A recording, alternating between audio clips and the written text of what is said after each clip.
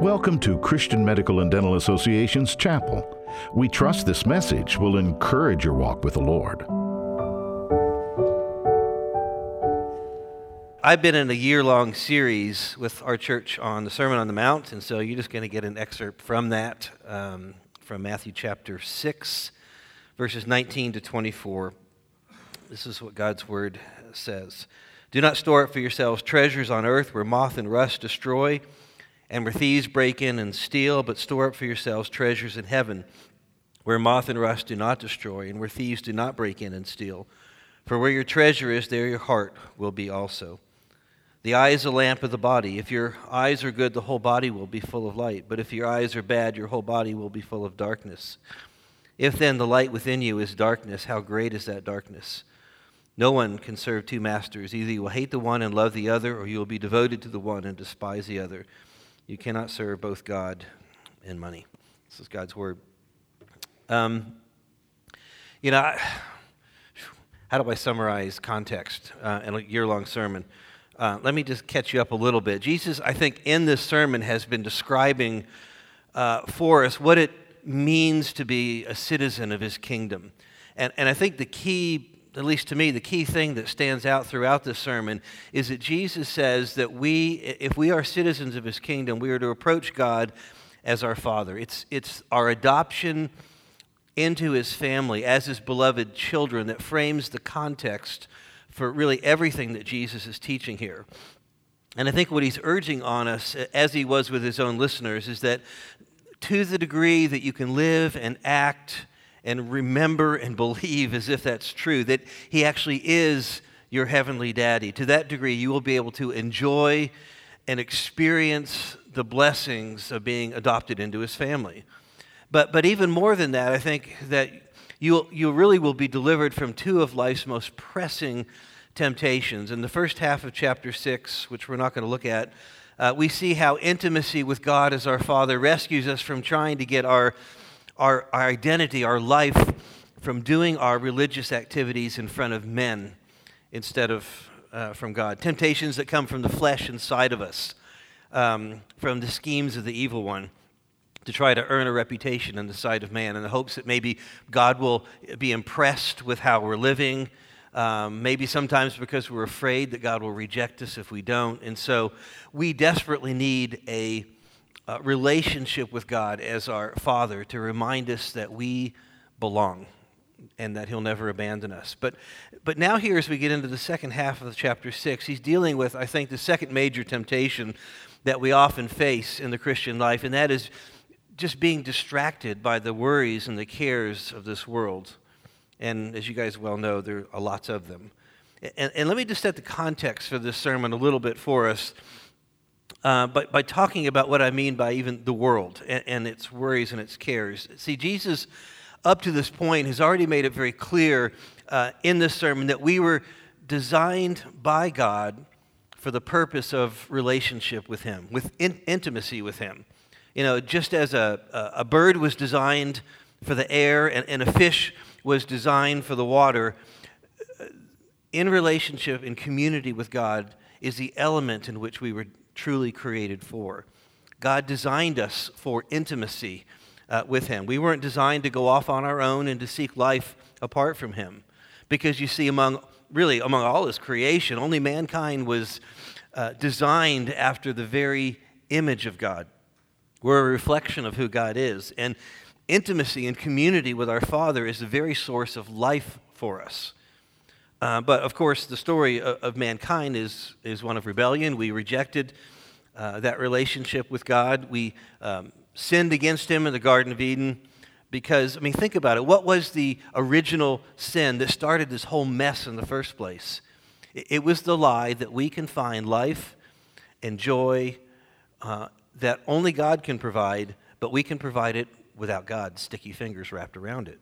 It was a lie that we can find all of the life and the validation and the security that our hearts long for without having to go through God to get them. And when we believed that lie, it broke something in our hearts. It broke that relationship of intimacy, and it replaced it with the lie that you can find life all by yourself. And of course now, with all the attendant shame and fear of exposure, that comes from failing in this quest. Because, humanity is now defined by, what if I can't find life in that? What if I'm not good enough? What if I fail? What if people reject me? What if I'm too much of a victim of oppression to be able to succeed? And you see, when validation in life comes from what we achieve instead of what we receive, it puts us on an incredibly unstable ground of self. And listen, here really is the source of all of our troubles in this world. Everything that has been created in this world, including all the things that mankind has developed through harnessing all the natural resources that God gave us, everything was made after the image of God. And so because of that, it's innately attractive to us, right? Just like a body of water is attractive to a fish. But you see, because our rebellious hearts no longer seek after the maker of those things, because that relationship comes with strings attached. He's our father and we're his children, and we don't want to be under his authority anymore. We want to be under our own authority. So here's what happens.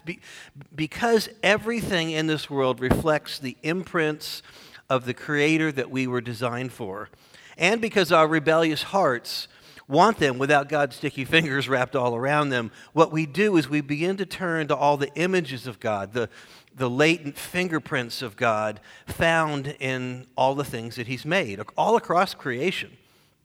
And you see, the lie of the evil one is that the images are just as good as the original. In fact, they're even better because now you're in control instead of God. And you can have all the good things from God, all the good things that God produces, love and joy and security and achievement. You can get all those things without all the rules and the regulations from God that's going to hold you back. You see, the joy of sex without the boundaries of sex, the joy of personal expression without the boundaries of how he designed us to express that life, the satisfaction of achievement without all of the messy rules about how we have to interact with these other people along the way. But you see, here's the rub. Images and pictures and reminders of beautiful things cannot fill us with that beauty. It can only remind us that that beauty exists, and it can call us to seek it. And those images draw us in with the promises of beauty and life and joy, but it's just a picture. And pictures only ever promise the hope of something beautiful. They never actually deliver it. I mean, try falling in love with a picture of somebody. You're not going to get a whole lot of intimacy out of it. As is often the case, nobody puts this better than C.S. Lewis. Let me just quote from him. He said, "In speaking of this desire, which we find ourselves even now in, I feel a certain shyness. I'm almost committing an indecency. I'm trying to rip open the inconsolable secret in each one of you, the secret which hurts so much that you take your revenge on it by calling it names like nostalgia and romanticism and adolescence. The secret also which pierces with such sweetness that when in very intimate conversation the mention of it becomes imminent, we grow awkward and affect to laugh at ourselves. The secret we cannot hide and cannot tell, though we desire to do both. We cannot tell it because it's a desire for something that has never actually appeared in our experience. But we cannot hide it because our experience is constantly suggesting it. And we betray ourselves like lovers at the mention of a name. Our commonest expedient is to call it beauty and behave as if that settled the matter. Wordsworth's expedient was to identify it with certain moments in his own past. But all this is a cheat. If Wordsworth had gone back to those moments in the past, he would have not found the thing itself, but only the reminder of it. What he remembered would turn out to be itself a remembering. The books or the music in which we thought the beauty was located will betray us if we trust to them, because it was not in them.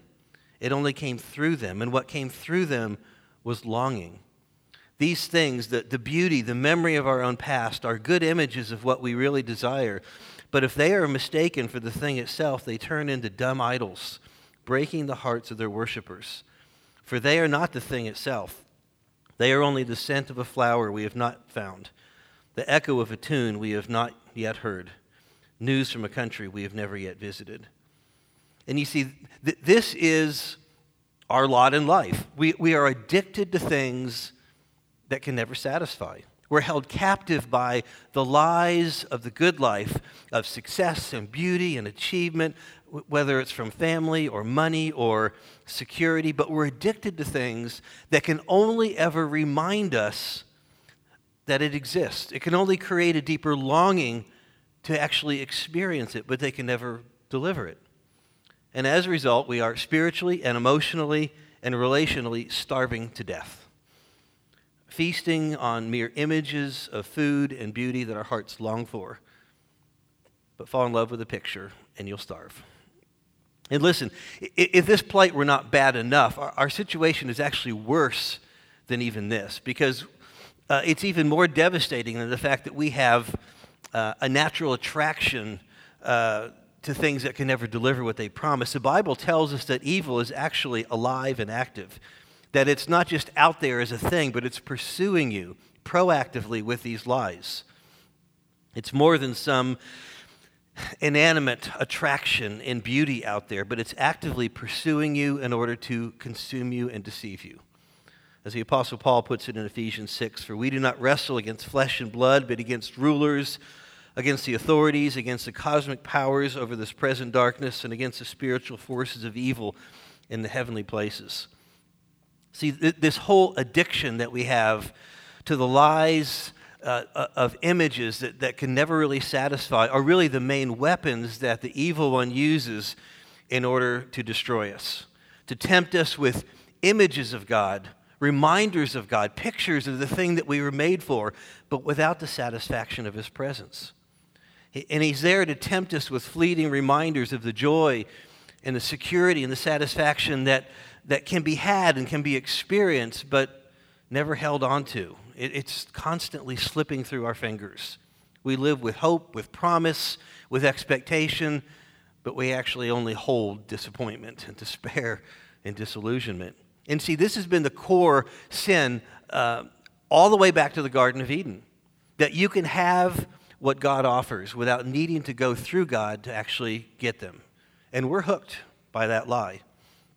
And so the question is, what do we do about it? And unfortunately, I think the primary solution that our particular Appalachian culture offers to deal with this problem is simply to withdraw from the world.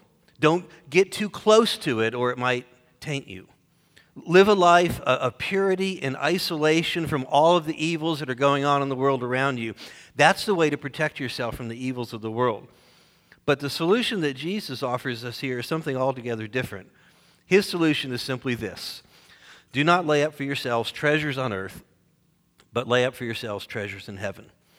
Now, what does that mean? How is that a solution? Let's look at the positive and the negative. See, the negative command here is simply, do not lay up for yourselves treasures on earth.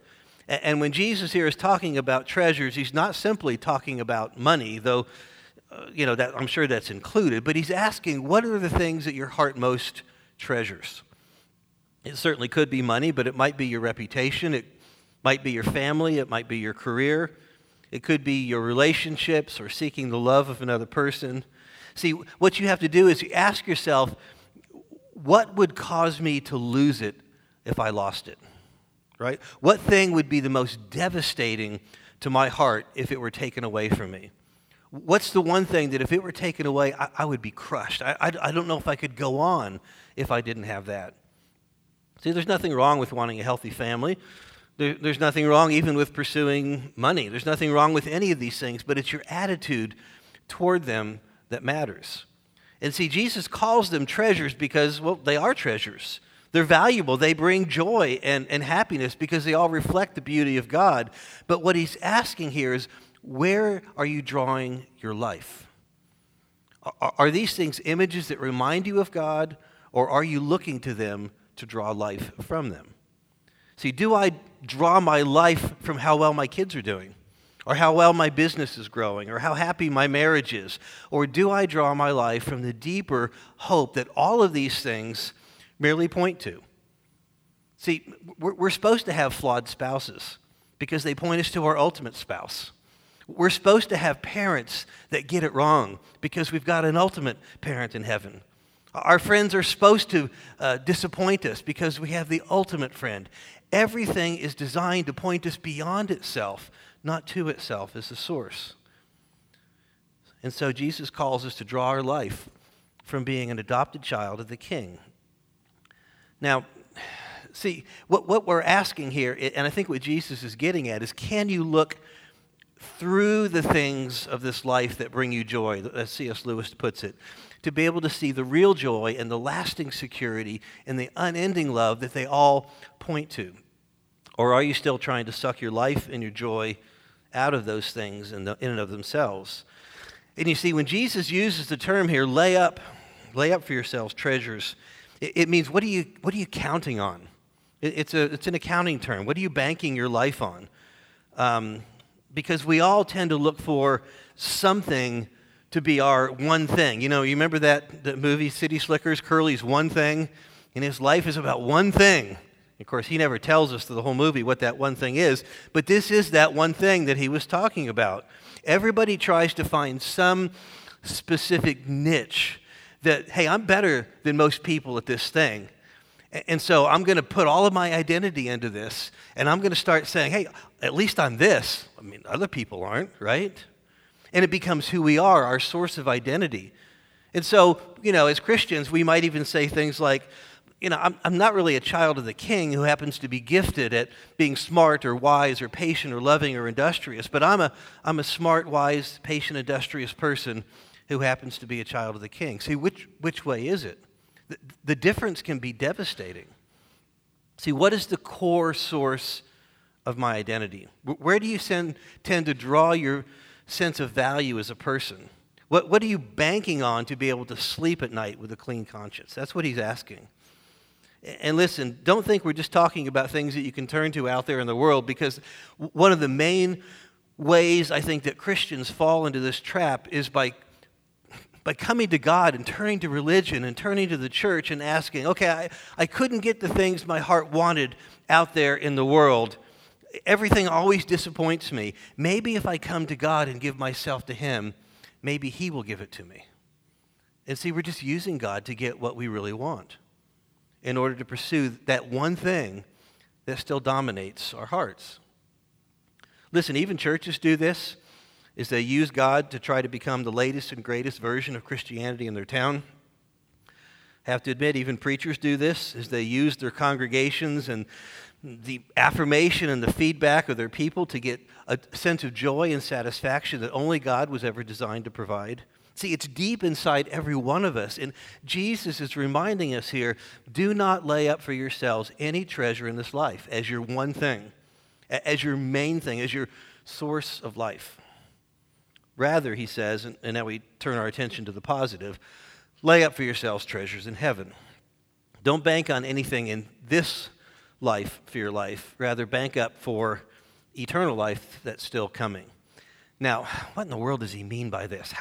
It's kind of confusing. How can we lay up treasures now, today, for heaven some other day in the future? And I think actually he's talking about something here. The Bible mentions quite often elsewhere this whole idea of receiving rewards.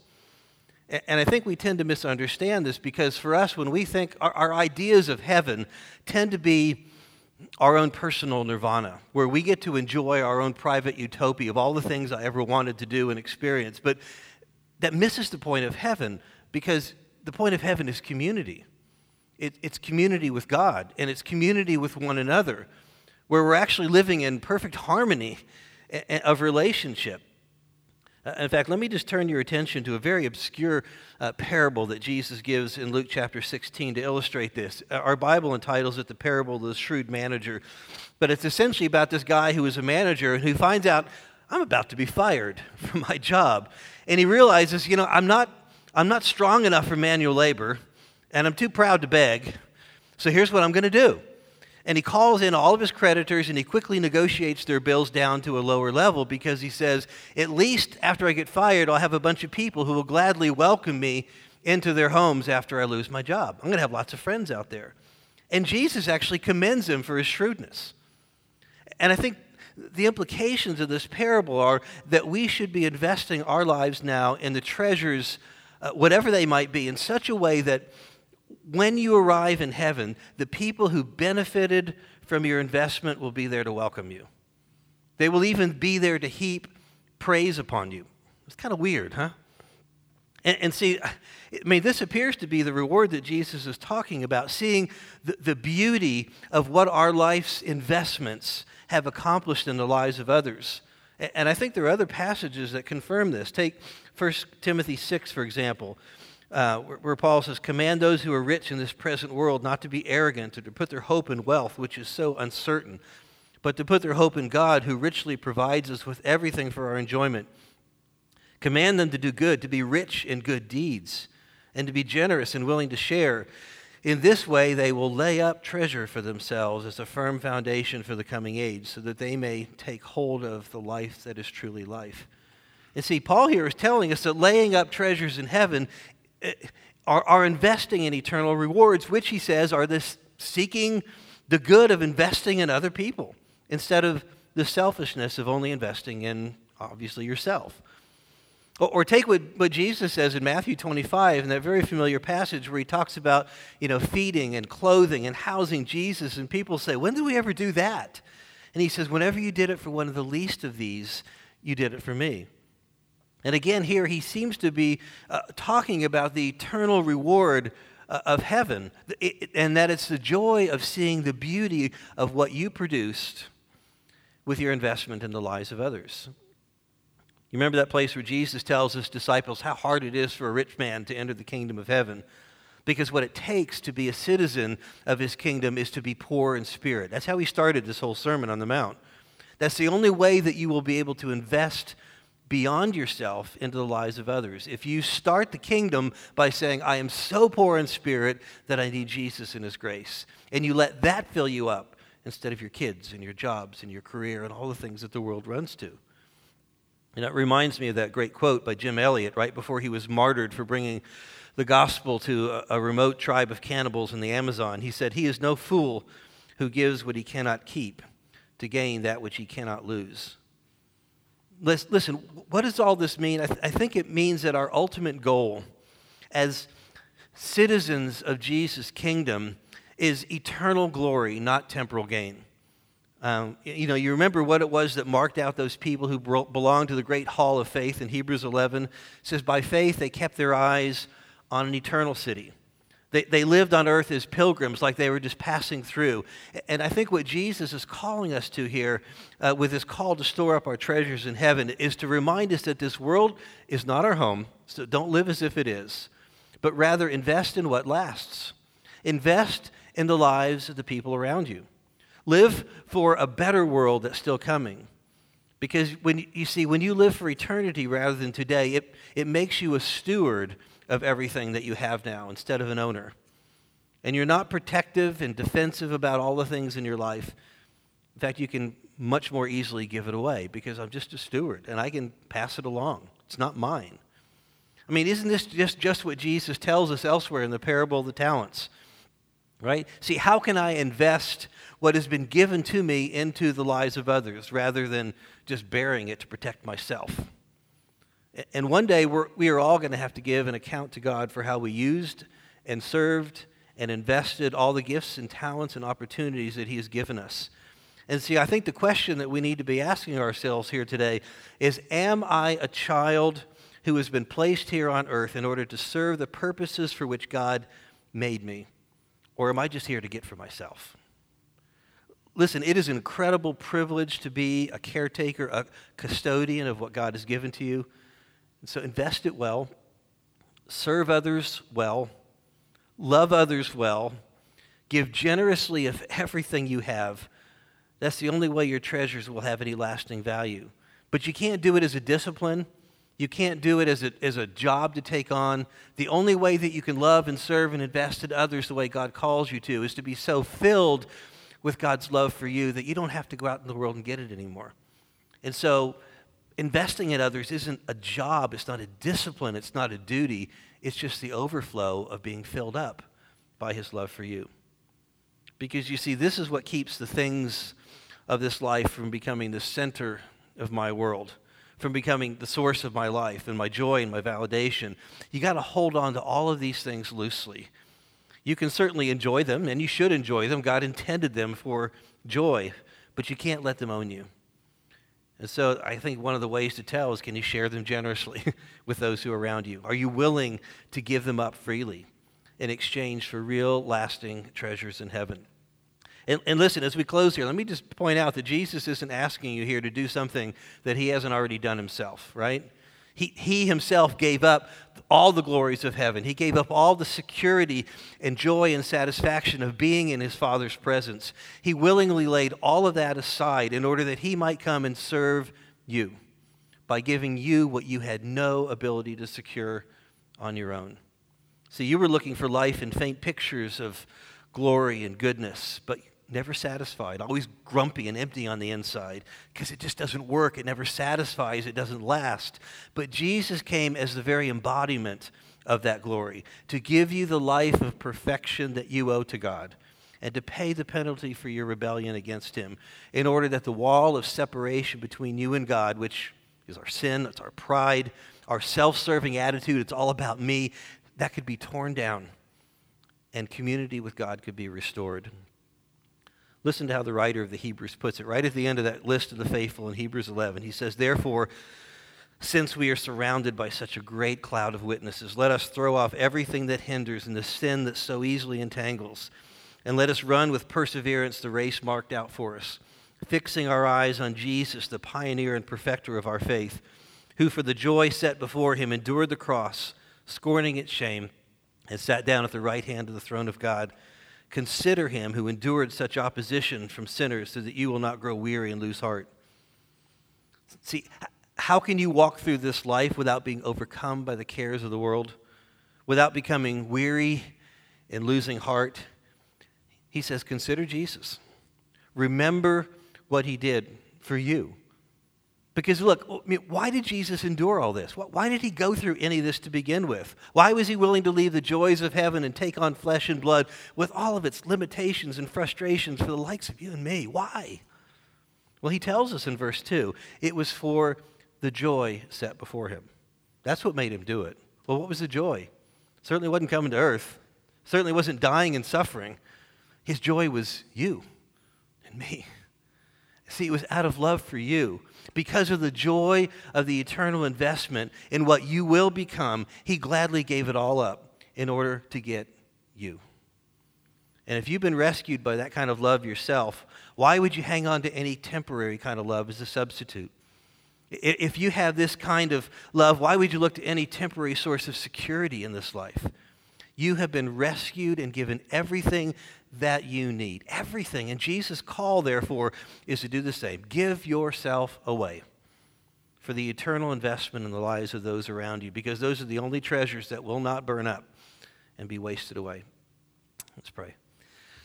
Lord, we love hearing this, but we have to confess we're pretty selfish, and we don't like giving our time away. We don't like giving our treasures away. We just don't like to be bothered because we are so self-consumed. And it's a shameful thing to admit, but if we're honest, we have to. And I pray that you would so fill our hearts each day with a reminder of your gospel love, that it would fill us up to the point where we're not hungry, we're not searching, we're not trying to get, but we are so overflowing with your love that we're pouring into the lives of those around us. We pray this in Jesus' name. Amen.